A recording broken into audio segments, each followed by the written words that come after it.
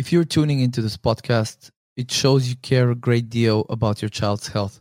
So I want to share with you my video course on nutrient supplementation for children that I just published on udemy.com. If you check the description of this episode for the link to my website where you can sign up to my mailing list, as soon as you sign up, I'm going to send you a voucher so that you can get this video course for free. And in the course, I'm going to discuss the most important supplements for children and how to pick quality supplements, how to avoid poor quality ingredients, how to avoid potentially harmful extra ingredients, and basically how to steer clear of the marketing ploys designed to sell us inferior quality supplements. So I hope that you get value out of this course. I'm sure that if you apply the knowledge you learn in it, you will save not just time researching these supplements, but also money.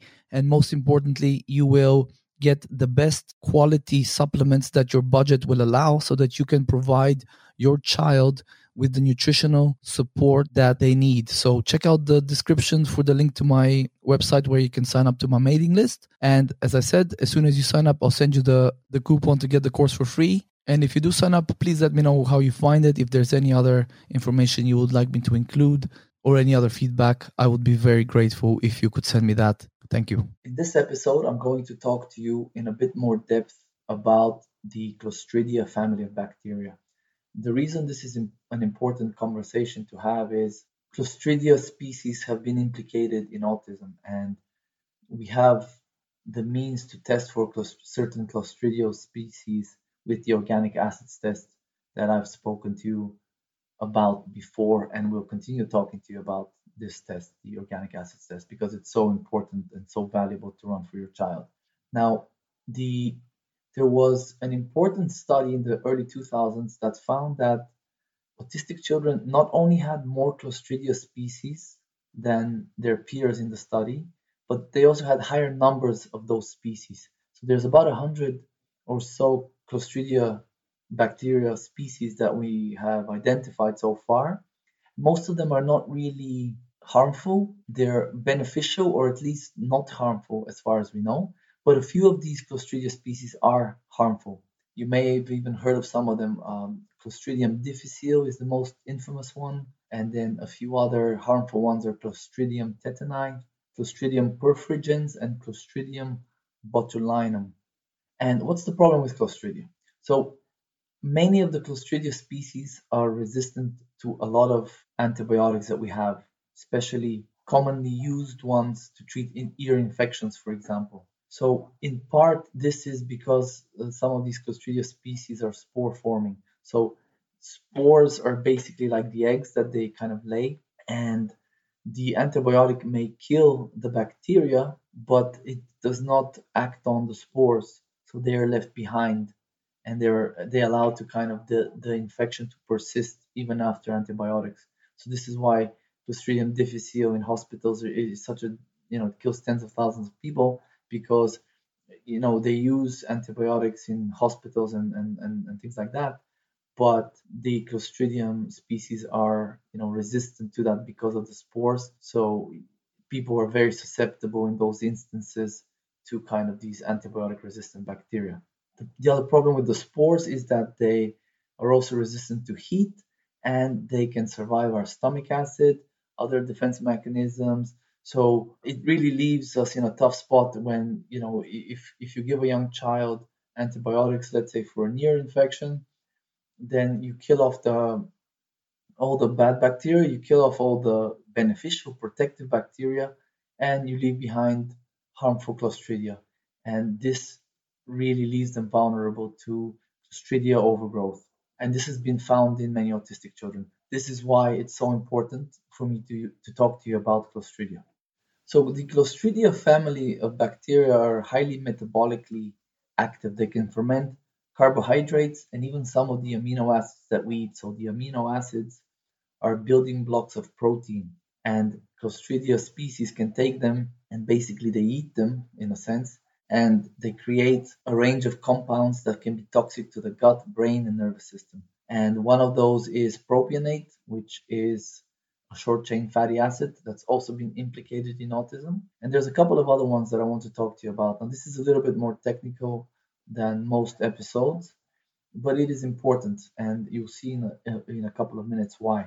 So the first metabolite that Clostridia produce is called 4-cresol, or also known as p-cresol. And what the reason it's important for you to be aware of this is because the organic acids test for this, right?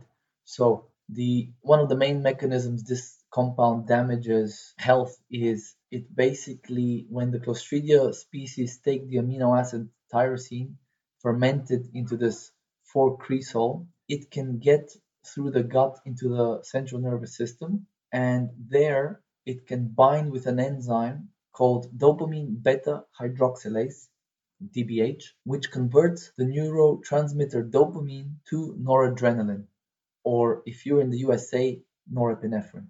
So 4-cresol gets stuck in the DBH enzyme, thus it prevents dopamine from getting converted into noradrenaline. What happens next? Well, we have buildup of dopamine in the central nervous system and the brain. Now, the problem with this reaction of the inactivation of the enzyme is it's irreversible because the 4-cresol gets jammed into the enzyme and it cannot get unstuck. So it's rendered permanently inactive. Now, we have a buildup of dopamine and not enough norepinephrine is being or noradrenaline is being produced in the central nervous system.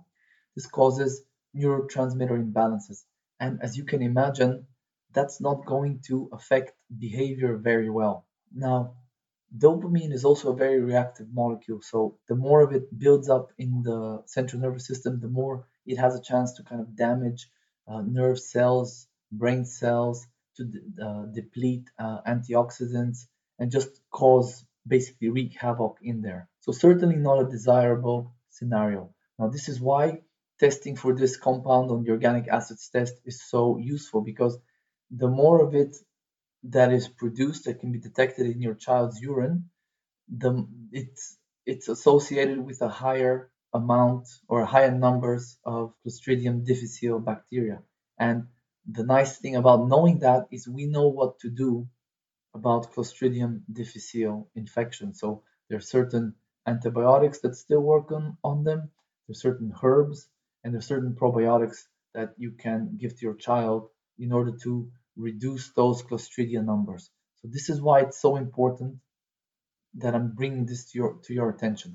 Now, another compound is called HPHPA, which is the short name for the chemical, but it is produced by Clostridium botulinum, sporogenes, and calorie tolerance. Sorry, it's difficult. But what's important to know about this chemical is that it also can inhibit that enzyme I was talking about, dopamine beta hydroxylase.